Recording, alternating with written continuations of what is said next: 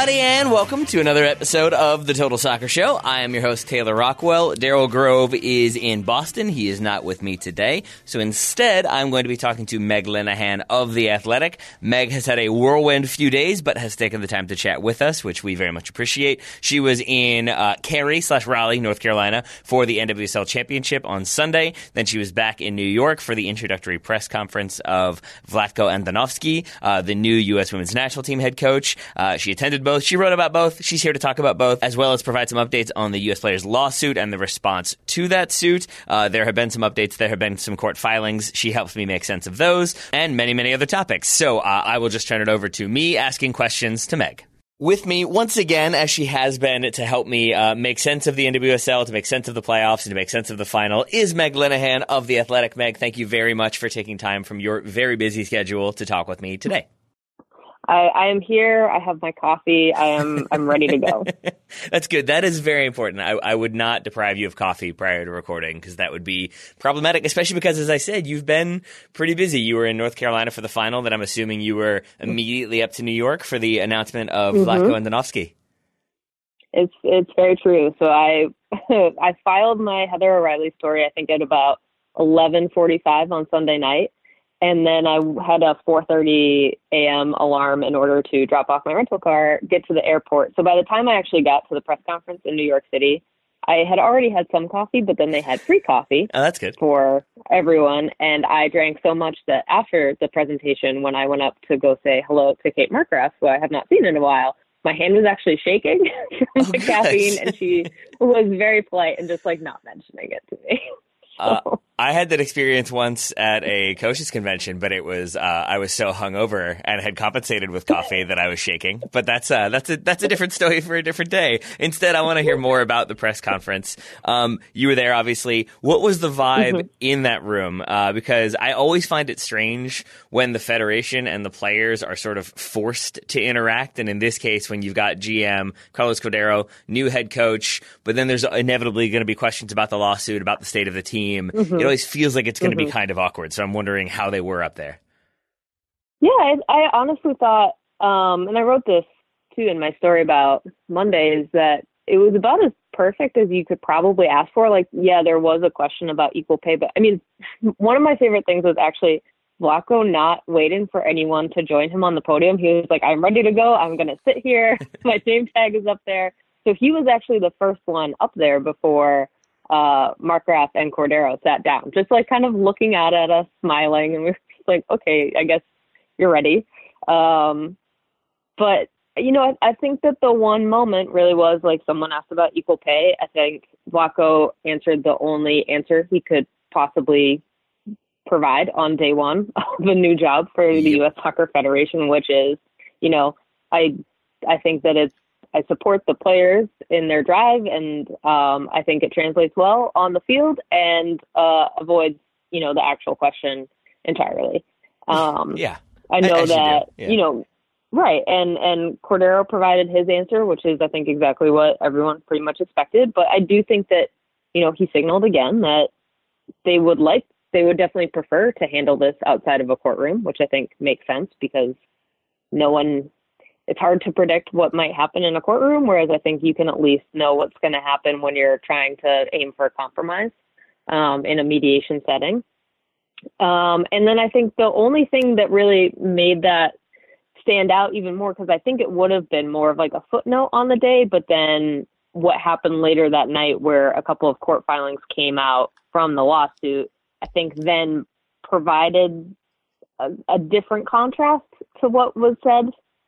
So, I mean, I'm sure we'll get into more of that later, but that was really the only thing. And I think just, in terms of the rollout that they had of the day between the social media stuff, the press conference, the fact that they had a special event after the press conference at the same location for fans to show up and for, insiders and people who have been kind of around U.S. soccer, hosted by Katie Nolan. I thought that was actually a really cool event and something that was encouraging that U.S. Soccer got that needed to happen as well, and give a more informal place for Vlatko to talk and for people to get a sense of him.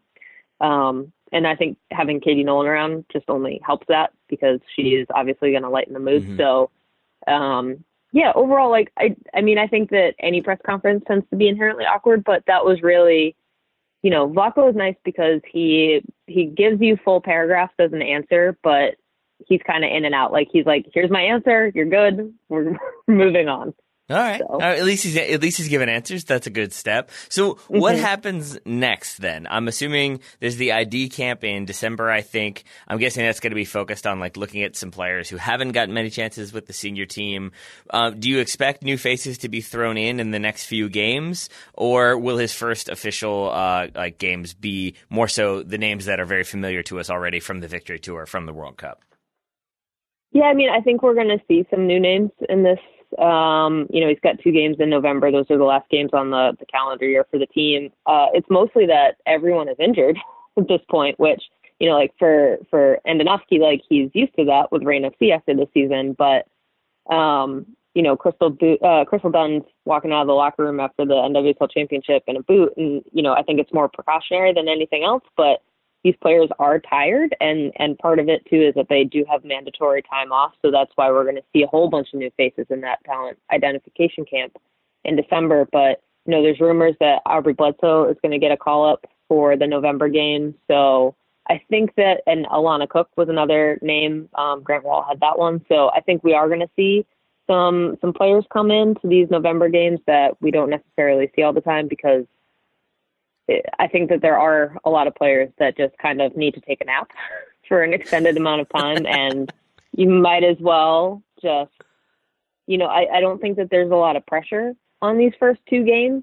Obviously with this program, a win is expected every single time, but I think that this is really just, I don't feel like there is an immediate pressure for something to come out of these 2 games beyond letting Andonovski get a feel for what national team games are like, different from NWSL, to see some new faces, to start getting check-ins with the actual players. It's basically like a week and a couple days turnaround time between his actual announcement and these games. So I feel like this is the only chance he's actually going to get to like not have a huge amount of pressure for results right off the bat. So I do have a question that I probably should know the answer to, but do not. So I'm going to ask you because the CBA and the like kind of contract status of the women's national team always confuses me. Because I guess I'll just ask you the general one and then sit back and allow you to do the hard work because it hurts my brain. But like if the senior national team players are like their NWSL salaries are paid by the federation, like a certain number of them are, how does that factor into roster experimentation? If you like, do you have to call in a set number of players? Can you swap them out individually? Like, I guess I just don't fully understand how much the CBA dictates who can be called in and when. Yeah, I mean, I think that there is some, because it used to be that it was almost impossible for people to get like a meaningful amount of call-ups outside of the players that were sitting on the CBA. And it was a limited, like you could call someone in to take a look at them, but then actually like bringing them in on a like more meaningful basis, that was where the struggle was. There is more freedom on that front. I am unclear, honestly, in terms of like the actual obligation to call people in, but I also I'm not sure if a player would necessarily be mad about like missing this particular camp just in terms of where everyone is. I mean, Crystal Dunn was out here on media day being like, "Hello, I am tired. Thank you." I love Crystal Dunn. I really do. She will tell you what she's thinking, and I appreciate it.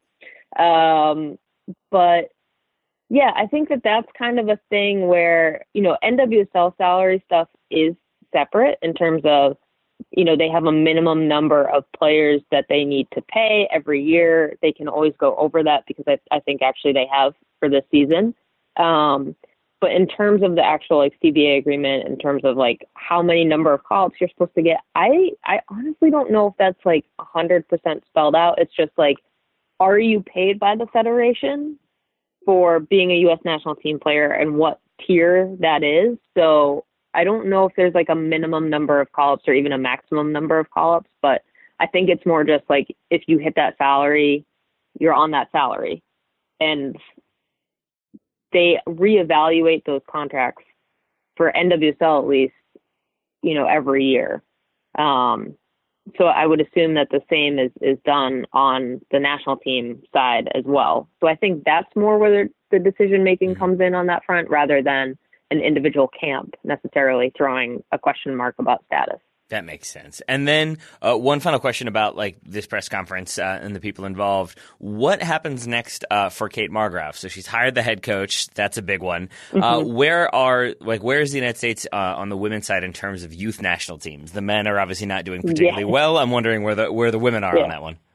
Yeah, I mean, I think the women are kind of on the same boat. She's, I think, got a lot of youth national team coaches to hire. I think they've also got to, fill out the rest of the staff. So Andonovski said that he was going to retain Graham Abel, who's the goalkeeping coach, and Dawn Scott, who's the high performance coach for the U.S. national team. Both of those hires, I think, are not even hires, but just, retaining those people is extremely important, especially Dawn Scott. I think Dawn Scott is, I feel like a lot of us sing her praises, but if you want to talk about behind the scenes heroes for the performance of the U.S. national team, I think she is top of the list.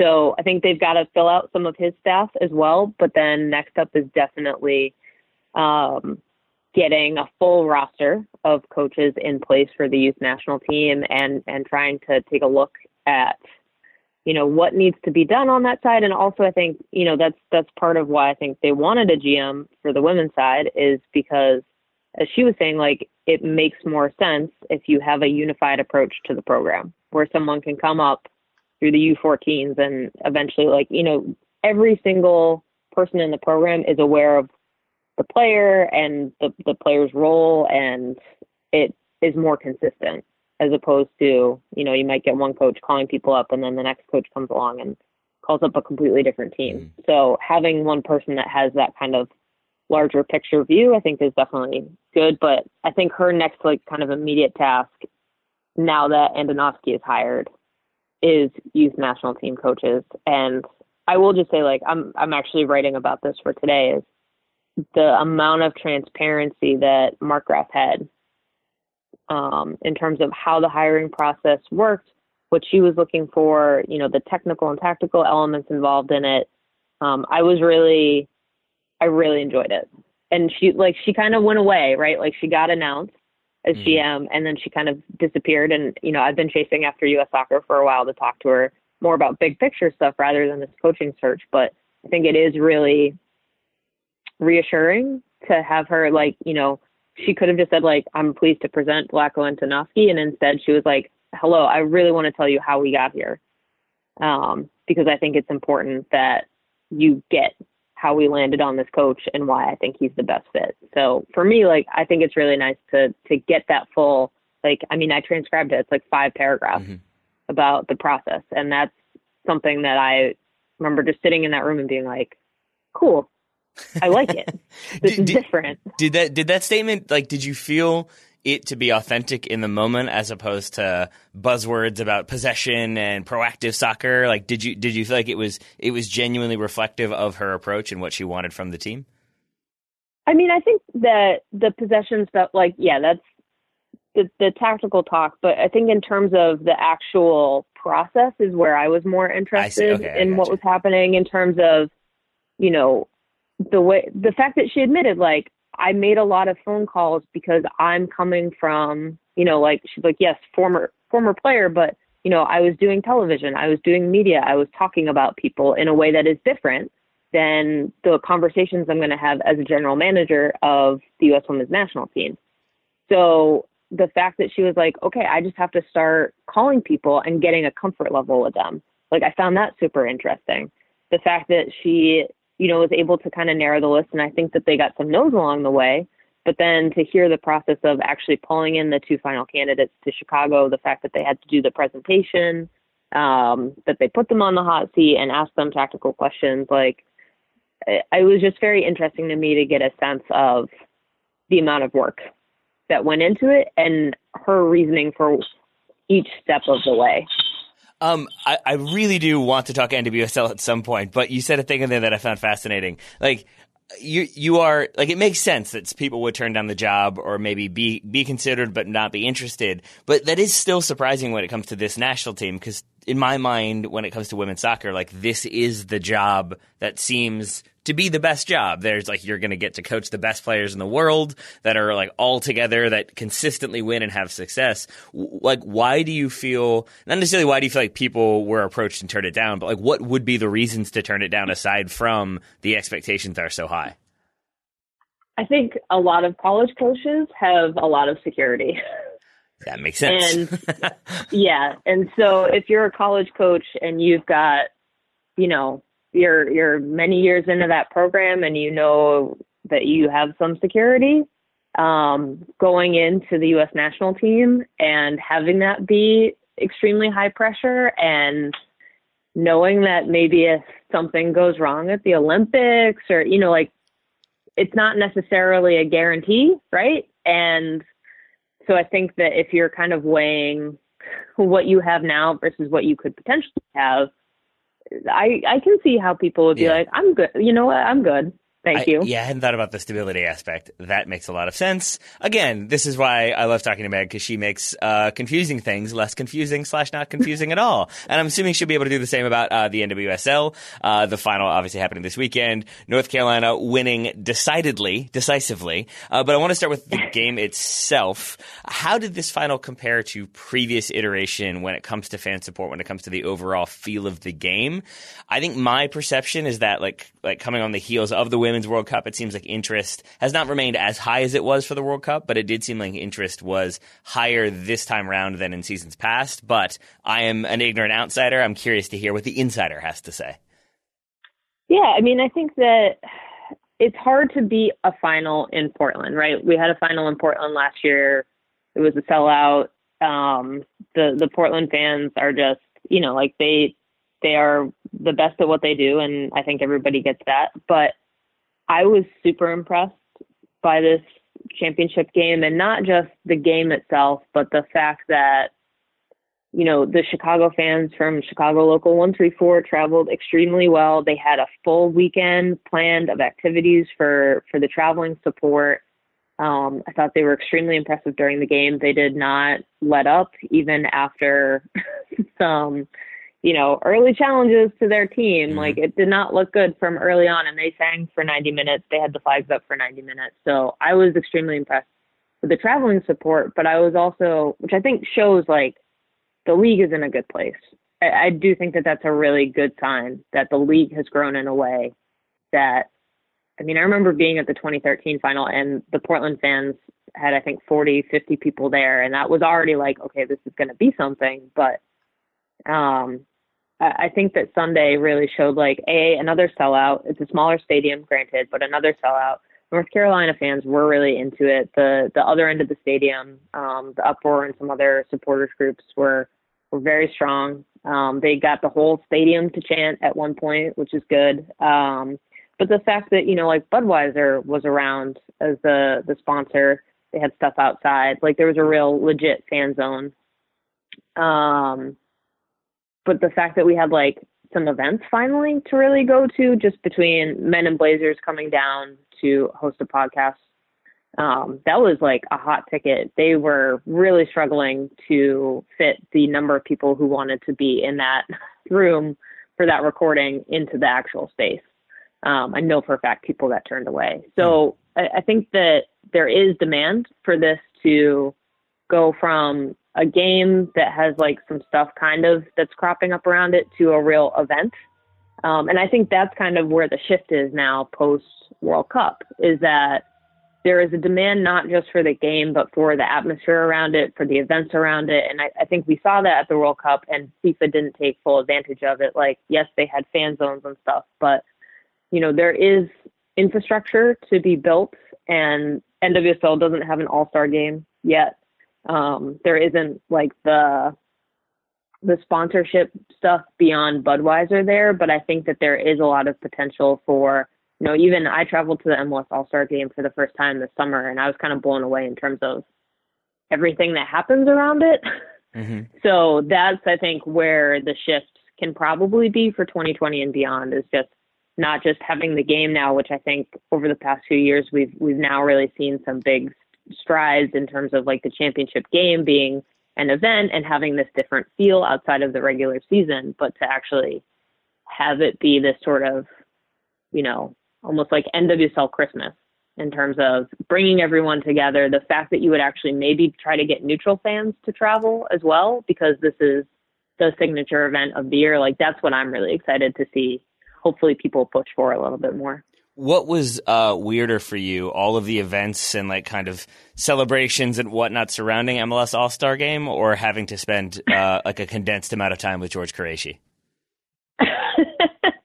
Well, the best part is that George decided that the Airbnb that he was not in, aka my Airbnb, was the party one. Yes, and us just being like, I would like to go to bed now, thank you. But no, and it, you know, for me that was really nice, just because like obviously like in the past, like I was a Revs fan, right? And now being in New York City, like I'm still like have some allegiances to the Revs. I've kind of like been like, oh, I'm gonna flirt with the Timbers for a little while, but it was cool just to like see how the other half lives a little bit in terms of what is possible, and I think that's kind of where it can be interesting for people on the NWSL side to be like, oh, this is how this should work. Gotcha. Okay. And then I think it just allows people to kind of bring back some lessons and say like, hey, we don't have to like reinvent the wheel. So it is always interesting, I think, for me to see some MLS stuff. But yes, definitely. Maybe next year I'm going to be like, okay, our Airbnb is not the party one. Thank you. There's a special password to allow Georgia in or not allow Georgia in. That makes sense. Actually, I want to stay with your experience for a moment, though, because I know like when Daryl and I, when we cover games, we have the luxury of knowing we're going to do a podcast later. I always feel like we get like kind of angry side-eye glances from people because we don't have our laptops open and we're not taking like copious notes in order to structure like a long form article. We're kind of observing and then we take some notes and then talk about it and then we do the show. For you, when you're watching a final, do you have ideas about what you want to write about going in, or is it just sort of a blank slate, let's see what happens and let's see how the narrative builds? Yeah, I mean, I think so. In this particular case, I did know exactly what I wanted to write because I had already been working for 2 days on a Heather O'Reilly feature. And that's partially because, like, I mean, Heather O'Reilly has been probably like my favorite player overall through like the time span that I've actually covered women's soccer. And I was lucky enough to get to know her when she was in Boston with the Breakers for a while. So I had already written about her earlier in the season and gotten her kind of before the World Cup viewpoints of how a final season would go. And then I think her storyline was super interesting because like they basically gave her a testimonial game during the regular season to like send her off and be like, okay, this is probably the last time you're going to play until like you might get like 5 minutes at the end of the championship game as like a thank you, but this is probably it. And then to have her step into a starting right back role for the playoffs and the championship and to basically play every single minute. And for her to, I mean, the thing that she kept saying to me is the fact that I'm considered versatile enough. Like that was a thing that she was extremely proud of because, you know, she does have a reputation of being a winger and kind of having this one skill set of being able to get to the end line and just bombing in across. And it worked for a really long time. And it's worked in previous NWSL championships and also the Olympics. But I think that for her, it was kind of a really special ending to have a different role and to still be a key part of a team that is, you know, arguably the best women's professional team in America of all time. So I knew going in, like that was the story I was writing. So I was really just kind of trying to isolate on Heather for most of the game and see what she was doing and, you know, see the interactions that she was having with the crowd, with her teammates, just so that way it could help inform the story. So I watched that game probably a little bit differently than a lot of other people in that press box. But yeah, for me, like that was actually a luxury because I do typically go into games thinking I'm going to figure out what feature I'm writing about 60 minutes into it. So for me, it was actually like, oh, I know what I'm writing. This is actually, I already have so much stuff transcribed. So it was a different experience for me because I usually make my mind up very last minute in terms of what I want to write. And then I imagine writing a profile about the player on the team that won always helps a little bit. And the Courage did, obviously, the 4-0 win, pretty emphatic. That they looked so good to me. Like, and admittedly, I've only watched them, I think, like 4 times prior to this final. So I am no expert, but I don't understand how this team doesn't continue to win short of them breaking up. And I'm wondering how likely that is. Do you think they're going to be able to retain most of this squad, or will we see some people leave and retire in Heather O'Reilly's case? Yeah, I mean, obviously they're losing O'Reilly, but I do think that, so in theory, we're still getting a 2020 expansion team. All signs point to Sacramento coming to be the 10th team next season. So they've got an expansion draft to deal with, and it sounds like the rules are you can only protect 2 U.S. national team players. And I think that they have a really easy decision there in protecting Sam Mewis and Crystal Dunn. I don't think that they have any other choices in terms of who they need to protect. Yeah. So like it or not, whether it's through a trade to protect other players on their team or whether it's through the expansion draft, they're probably going to lose at least one key player on the team. And the way that the Cards are built in terms of the way that they have this like really strong spine, I think Abby Dahlkemper is kind of the big question mark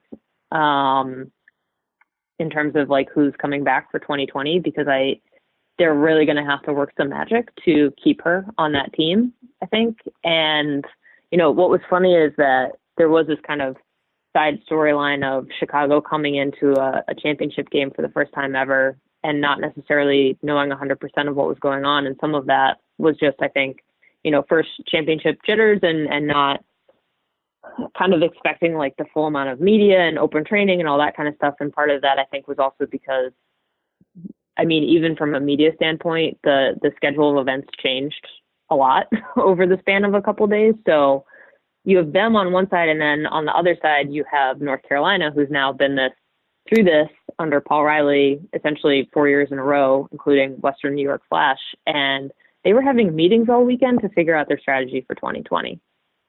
So that seems like a distraction. Definitely, but it's the Courage. They are, at some point, the way that they handle that team and the fact that they have such a crazy good technical staff, they're able to multitask in a way that I think a lot of other teams can't yet. And I think that they're going to struggle to keep this team together, but also they do have depth, and we've seen them rely on it. So even if they do lose a key player or two, I think that there is very much for them already a plan in the works for 2020 and how to make it through that. 2 names we haven't talked about from that team, Jess McDonald, Lynn Williams.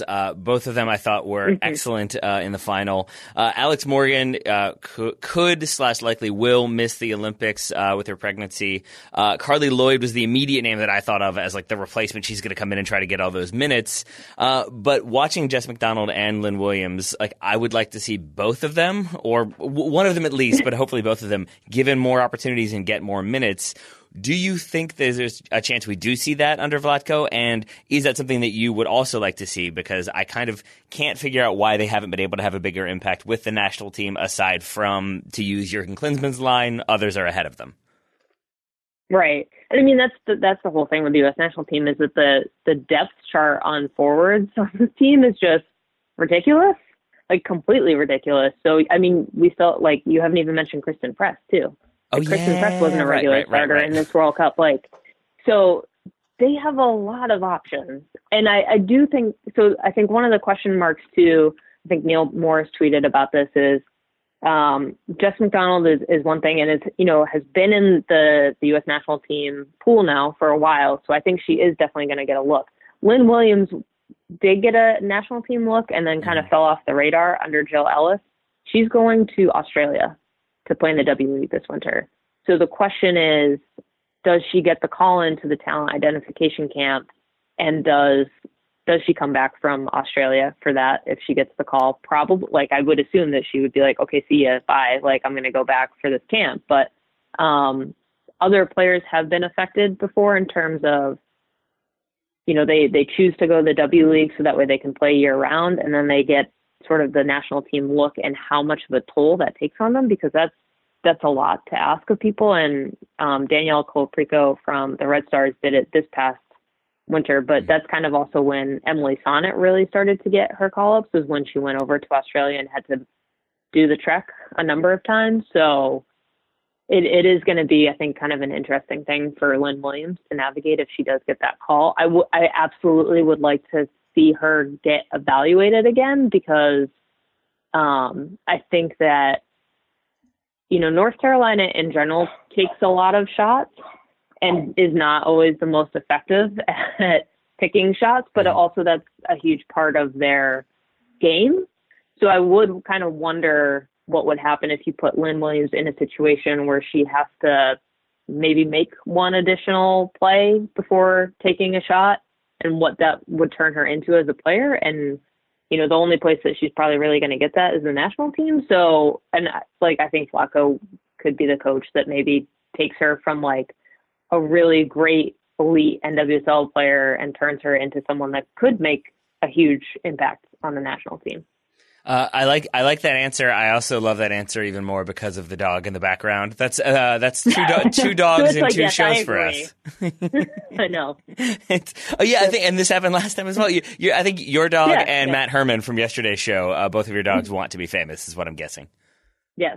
All right. Yes. That works. There was a dog passing by outside, and she was like, "Listen, this is important. You need to know about it." Well, obviously. I mean, what is she going to do? Let a dog walk by and not notify you? Come on. Megan, you've been very generous with your time. I really I don't want to take up too much of it. Have you got time for one or two more questions? Yeah, sure. You mentioned the court filings, the impact they may have. I did want to go back to the lawsuit for a moment. Can you talk about those court filings and sort of where we are, what the latest is? Yeah, so we got two sort of back and forth court filings the other night where I was so desperate to go to bed, and then I saw the email notification that something had been filed, and I was like, oh no, Yay. All right. This is going to probably be important. And what's funny is that this is kind of a procedural thing in terms of lawsuits of this nature. U.S. Soccer is asking for the players to provide additional information about their income. And that's part of discovery, is asking for everything and seeing what you get back. So I got a lot of people on Twitter being like, this is normal. It still looks terrible, but don't think that it's not a normal part of what they should be doing. But they're saying that, they want to know how much money the players are getting from their personal brands, essentially, in terms of, since the federation gave their likenesses back to the team for them to license through the Players Association, they want to know how much money they've actually gotten from that. They want to know about salaries from professional play. And originally the federation had just asked for every single tax return from the players, and the players were like, absolutely not. Mm-hmm. Thank you. And so that's and that's kind of fine. I think the one paragraph that really stuck out to a lot of us looking at that document was they had one paragraph that essentially was the NWSL exists because of us, and we really doubt that it would continue to exist the way that we support it even now, even as this role changes. And that was a very interesting paragraph, I think. On the players' side, they're basically saying, one, that everything about this lawsuit is, it's equal pay related. It's only comparing what the men's national team players make compared to the women's national team players under one employer in this circumstance. All of this outside income is irrelevant. And also it is essentially above and beyond what players should be expected to provide, and it's an invasion of privacy. So that was the back and forth. And yes, it's procedural, but I think the thing that stuck out again to a lot of people is that, we had this great day of U.S. national team news between Dest on the men's national team side saying, and then Vlaco being announced. And then to kind of wrap up Monday with this back and forth was just kind of a really unfortunate, oh no, there goes all the momentum. Oh, actually, I want to stick with that because, I think I have had this idea that like a lot of this is rooted in U.S. soccer kind of having an outdated model, not really being adjusted to the times, not responding to how successful the women have been, and a little bit with how unsuccessful the men have been. Molly Levinson, the player's PR spokesperson, she wrote an email to the Philadelphia Inquirer, quote, Cordero is also responsible for ongoing deliberate discrimination against players on the U.S. women's national team simply because they are women, end quote. And that, like, I don't know if it was just that statement from her, from Levinson, or everything combined. But, like, I think this is the first time that I felt like it does border on, like, the deliberate against the women's national team, against these women's players, that, like, yeah, like, to couch it as, like, oh, we've got a new coach and this is great, and oh, this guy's committed, this is great, oh, and also we're going to do this. Like, I know businesses tend to bury unfavorable things whenever they can and try to hide stuff Friday afternoons, but, like, do you feel as though some of this is deliberate and is, like, discriminatory deliberately?